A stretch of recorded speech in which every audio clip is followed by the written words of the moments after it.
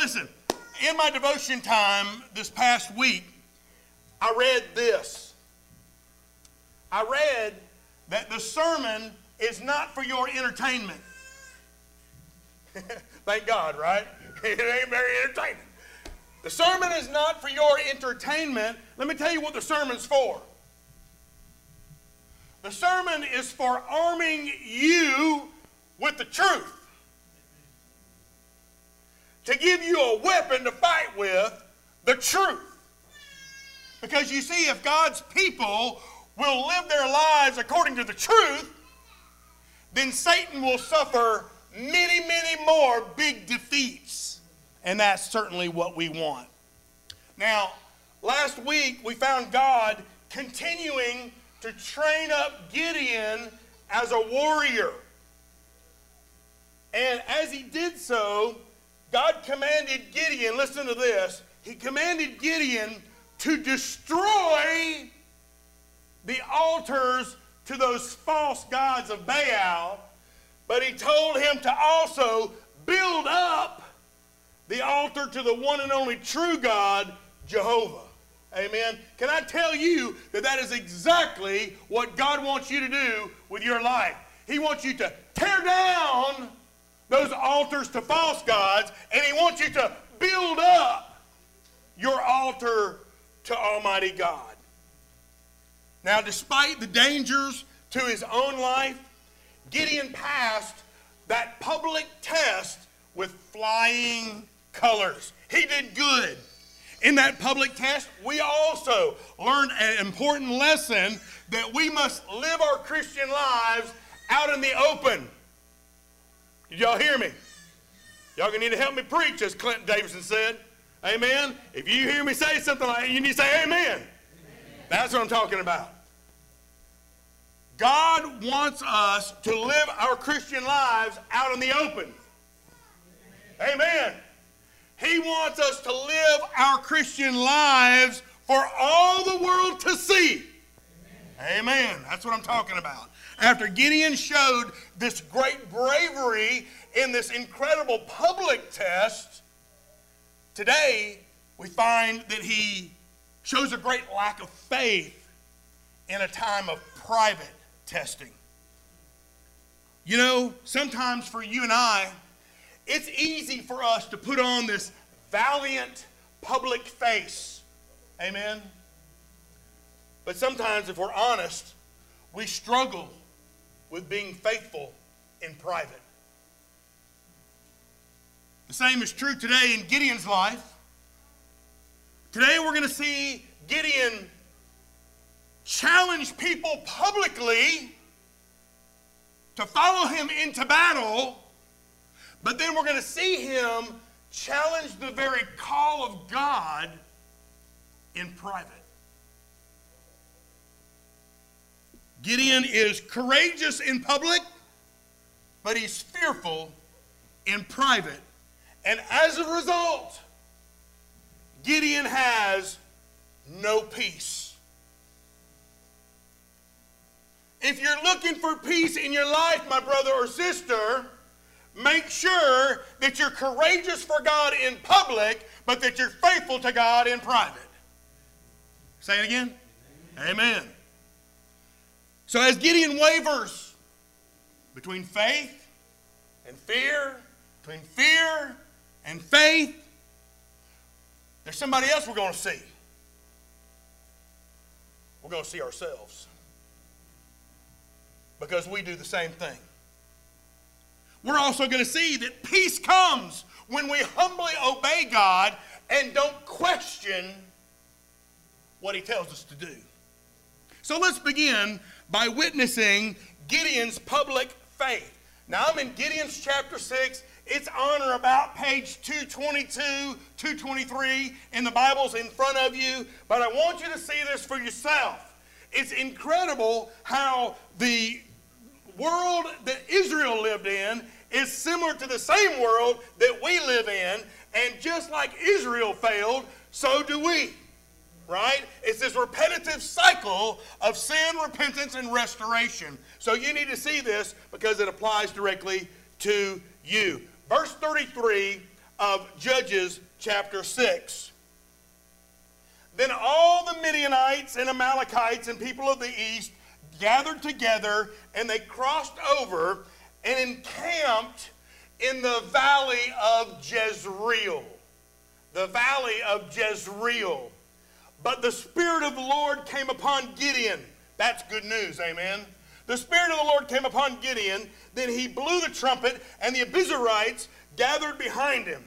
And he sent messengers throughout all Manasseh, who gathered behind him. He also sent messengers to Asher, Zebulun, Naphtali, and they all came up to meet them.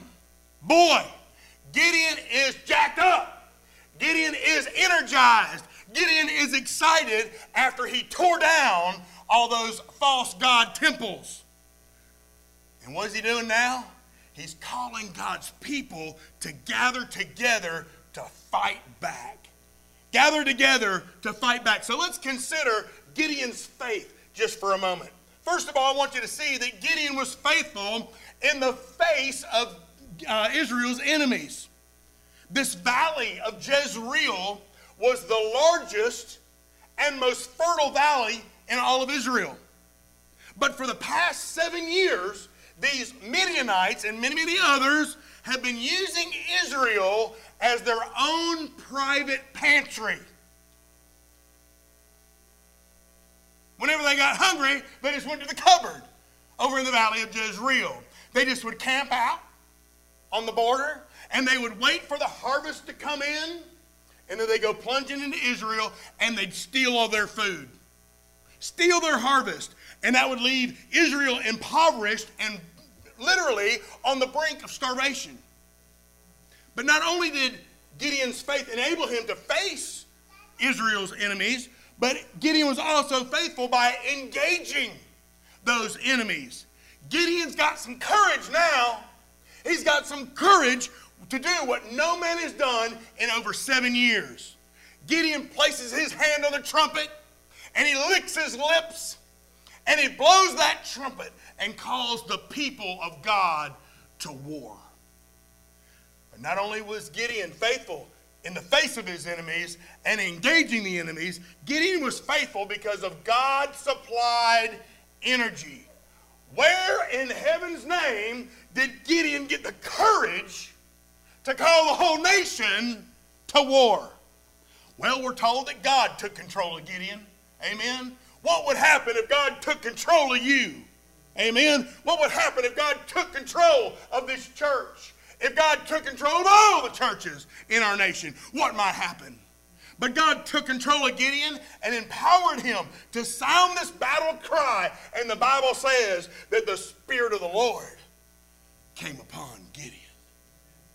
This man blowing the trumpet, this man calling the whole nation to war is not the same man that we saw hiding a handful of wheat behind the wine press a couple weeks ago. No, that man was disheartened. That man was discouraged. That man was defeated. That man was full of doubt. But this man is decisive. He's daring. He's defiant. And most of all, Gideon is determined to fight God's enemies. Something has happened. Something has happened to Gideon.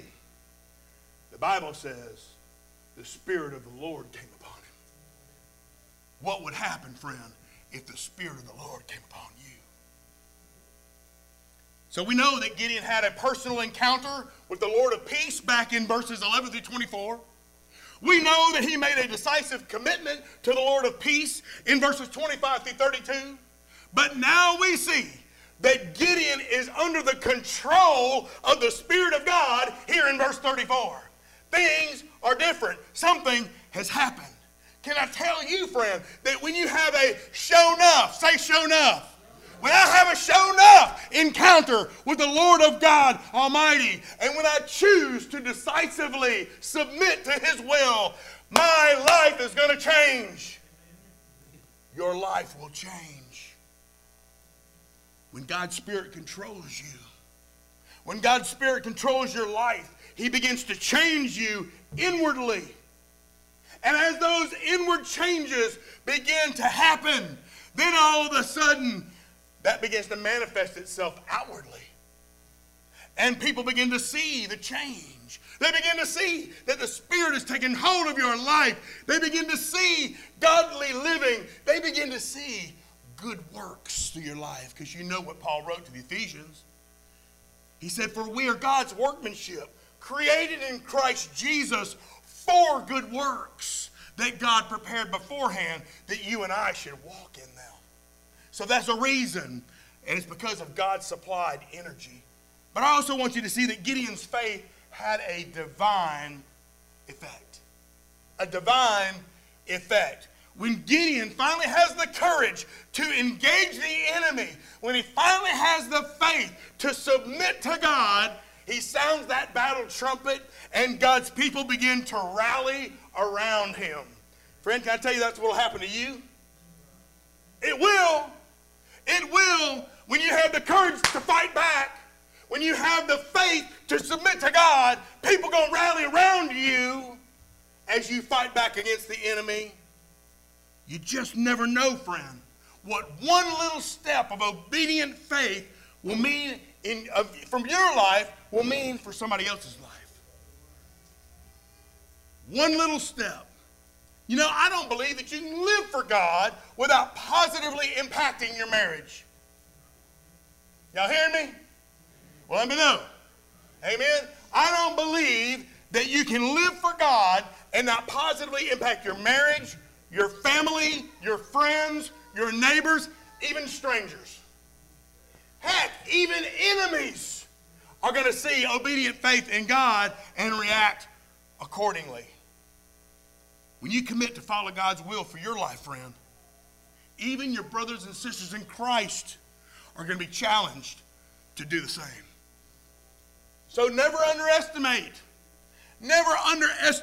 how God uses you to touch others for His glory. You're always being watched. Friends, we're living in a time when it appears like the enemies of God far outnumber the people of God. And you want to know the reason that seems that way? Do you want to know the reason it seems that way? Say, yeah, Brother Bill, I want to know. Amen. The reason it seems that way is because it is that way. The people of God are far outnumbered by the enemies of God. But we must never fear the power of the enemy. Instead, we must rest in the power of our great God. But this is an issue that Gideon had.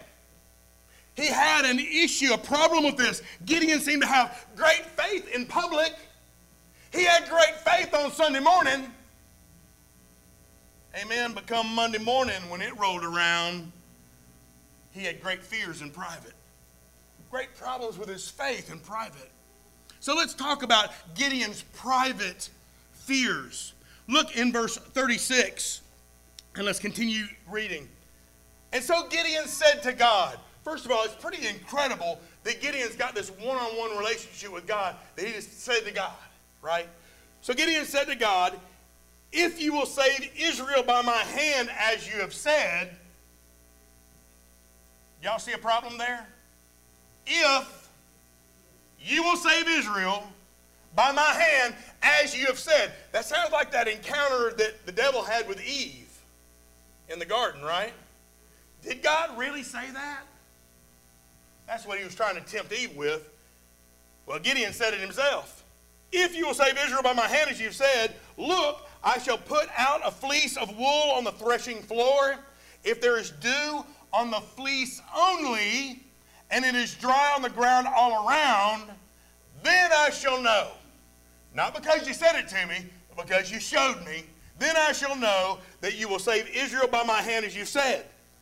And it was so. And when he rose early the next morning and squeezed the fleece together, he wrung the dew out of the fleece, a bowl full of water. Then Gideon said to God, don't be angry with me, but let me speak just once more. Let me test I pray, just once more with the fleece. Let it now be dry only on the fleece, but on all the ground around it, let there be dew. And God did so that night, and there was dry on the fleece only, but dew on all the ground. So Gideon displayed this great courage in calling God's people to war. That was the public Gideon. Amen. That was the Gideon on Sunday morning. Amen. But in private, we see the doubt of Gideon on display. He's still filled with reservations concerning what God has called him to do. So let's you and I look at what Gideon did and why you and I should avoid it. First of all, we need to know that Gideon is controlled by doubts. You know, sometimes after the greatest victories in our life, we find ourselves beginning to fear defeat. Sometimes after the greatest victories, we fear great failure. Well, the key word in verse 36 is the word if. If. You see, God had already told Gideon repeatedly what he wanted him to do. In verse 12, the angel of the Lord appeared to him and said to him, "The Lord is with you, you mighty man of valor." Remember that? Then in verse 14 he said, "The Lord has turned to him and said, go in this might of yours that you may save Israel from the hand of the Midianites. Have I not sent you?" And then in verse 16 he said, "And the Lord said to him, surely I will be with you, and you shall defeat the Midianites as one man." But Gideon's doubts just won't let him trust God completely. He wants some kind of tangible proof that he can see. Gideon wants to walk by sight, not by faith. Gideon wants to believe his eyes, not believe his God. And so Gideon's doubts cause him to make demands. Gideon's doubts lead him to come up with a few choice tests for God. A few choice tests for God. Because he wants to find out if God really means what he says. Friend, does God really mean what he says? Or does he sometimes just joshing you? He means every word. It's the same satanic test that was given to Eve. Did God really say that? Did God really say you would die if you ate that fruit? Well, she learned that God wasn't joshing. Amen? So in the first test, Gideon places a sheepskin on the ground and asks the Lord to make the fleece wet with dew, but all the ground around it dry. And in the second test, he places that same sheepskin on the ground overnight, and he asks the Lord to make the fleece dry, but the ground all around it wet with dew. In both tests, God does exactly what Gideon asked him to do. But I want you to see that Gideon's doubts lead him in a new direction. Because apparently, he's satisfied now after the second test. He's satisfied because he doesn't question God again. And of course, he would have just taken God at his word the first time, then he would have arrived at the same place only 2 days earlier. Amen? But he didn't. And so he wasted precious time playing this fleece game. This fleece game with God. Now I'm sure that there are many people in this room who have sought peace in the fleece. I'm sure there are many people here today who have set up a test for the Lord. Lord, if you'll do this, I'll do that. You've dictated your terms, and you've expected God to do exactly what you've demanded. Today I want you to see that seeking peace in the fleece is not something that pleases God. Seeking peace in the fleece does not please God. So let me share a few problems with seeking peace in the fleece. And we're going to use Gideon as our example. First of all, notice that Gideon faced the same problems that all believers face in life. Every believer, including Gideon, faces disappointment, faces discouragement, faces defeat, and faces doubt. We're all the same. We're all part of this human family, and we all face these things. But what we have to do is learn to take God at His word. Tell me. Amen. We have to learn to take God at His word. God told Gideon exactly what he wanted done, but he wasn't willing to simply trust God by faith. God expects His people to walk in humble faith to His word. Faith comes by hearing, and hearing by the word of God. Amen? But when we seek a tangible sign, when we try to test God to determine His will instead of just taking Him at His word, God is displeased. And I can't speak for you, but under no circumstances do I ever want to displease my Father in heaven. Hebrews 11:6, the Bible says that without faith, it is impossible to please God. Paul goes further in Romans 14:23 saying, whatever is not from faith is sin. Faith is important to the Father. Now, another problem in seeking peace in the fleece is that Gideon was dictating what God should do, like God didn't know what He should do. Listen up, y'all. We don't tell God what to do. Amen? We just obey what He tells us to do. His thoughts are above our thoughts, and His ways are above our ways. But Gideon learned that seeking a sign does not solve the problem. He still had doubts. He got a wet fleece that first time, and he still wasn't sure. He still had doubts.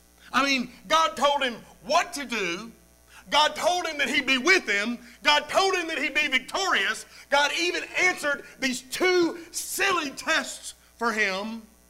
I mean, at what point was Gideon going to be persuaded to do what God told him to do? Friend, at what point are you going to be persuaded to do what God has told you to do? I mean, after all that silly testing was gone, after it was all done, you know what Gideon had? He had what he started with, the promises of God. That's all he had. That's all he started with, and that's all he ended with, was the promises of God. When you and I seek peace in the fleece, when we try to set conditions for God to work, you're setting yourself up for doubts. For instance, what if you're trying to seek God's will in a matter and you begin to pray for something? And you pray and you tell God this: Lord, if this is your will, then let so-and-so call me by 7 o'clock p.m. today. Sounds silly, but you've done it. Maybe not in those words. Lord, if this is your will, let so-and-so call me today by 7 o'clock p.m. today. Well, what if so-and-so calls at 7:01?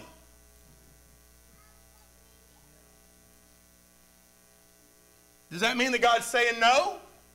Or does that mean that your clock is a minute fast?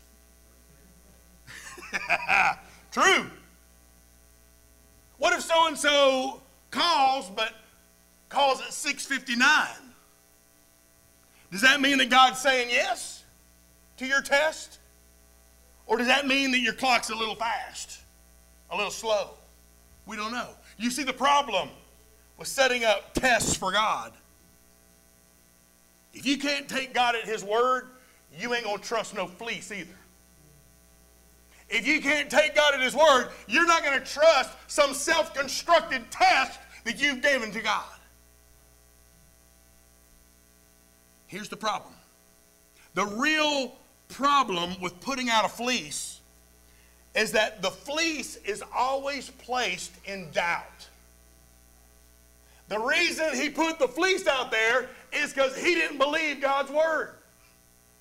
The reason we set up tests for God is because we don't really believe his word. A fleece is always placed in doubt, and it's always placed as a lack of trust, not in faith. Putting out the fleece is not the biblical method for determining the will of God. Putting out a fleece is a method that people like Gideon use when they don't simply trust the word of God. Okay, Bill, I get it. So how then does God guide us into his perfect will? Well, the Bible tells us exactly how the Lord leads us to know his will. Number one, God guides through his Spirit. You remember what Jesus said? Jesus said, when he, the Spirit of truth, has come, he will guide you into all truth. Number two, God guides us through his word. You grew up knowing Psalm 119, 105, where the Bible says your word is a lamp unto my feet and a light unto my path. That's how he guides you. Number three, God guides with his peace. Paul wrote to the Colossian believers saying, let the peace of God rule. Let the peace of God rule in your hearts, to which you are called in one body, and be thankful. But God also guides through the desires that he gives us. God spoke to King David in Psalm 37, and David said, delight yourselves in the Lord, and when you do that, he shall give you the desires of your heart. Commit your ways to the Lord. Trust also in him. He'll bring it to pass. And so God guides us through the desires that he gives. But finally, God also guides us through the godly counsel of his people. God says through King Solomon, where there is no counsel, people fall. But in the multitude of counselors, there is safety. So if you want guidance to know what God's will is for your life, God guides through his Spirit, through his word, through his peace, through the desires he gives you, and through the godly counselors that he places in your path. Now listen, friend, while God did respond to Gideon's tests, it's not God's will that you should determine his will by seeking signs from the Lord. Did you know that even Gideon knew that? Even Gideon knew that what he was doing was wrong. Did you hear it there in verse 39? Gideon said to God, don't be angry with me. I don't know about you, but I don't want to do anything where I'm going to anger God.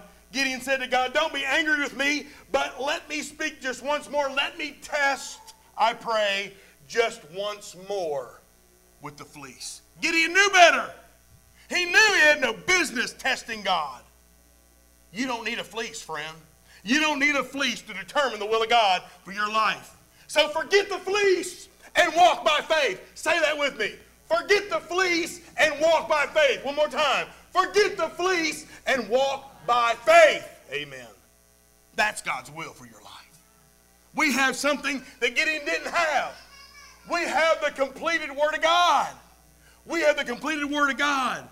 And God's will is that we take this Word, we saturate our minds with the truths we find in it, and we begin to trust him and follow his lead for where he wants us.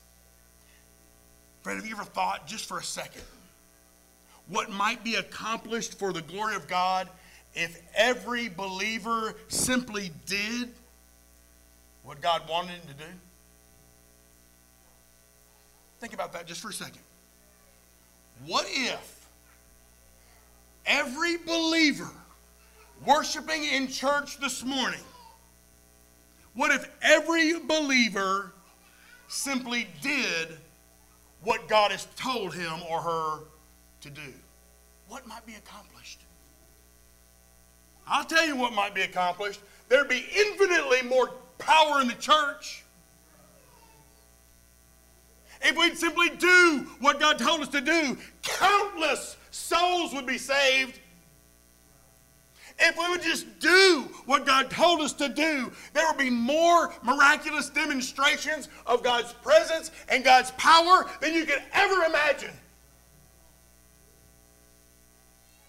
Far more will be accomplished than the world has ever seen if God's people would simply take him at his word. So friend, where does this message find you this morning? Where does this message find you? Are you faithfully doing what the Lord has called you to do? Or are you holding back? Are you holding back just because you don't trust him? Is that why you're holding back? Because you just don't trust him? Do you look for signs? Or are you looking to take God at his word? Remember, friend, there is no peace in the fleece. God will tolerate your fleece. He'll tolerate your testings. But he cherishes your faith.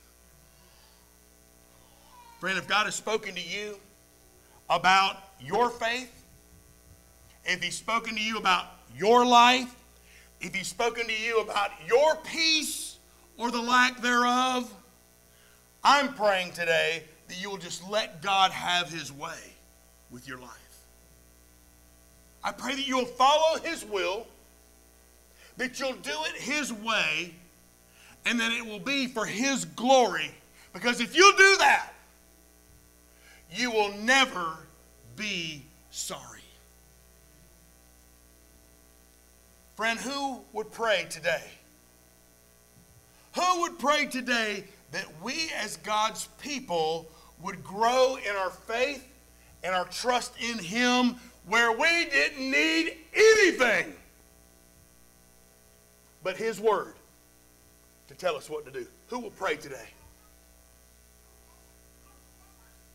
Who will pray today? Come on, Brother James.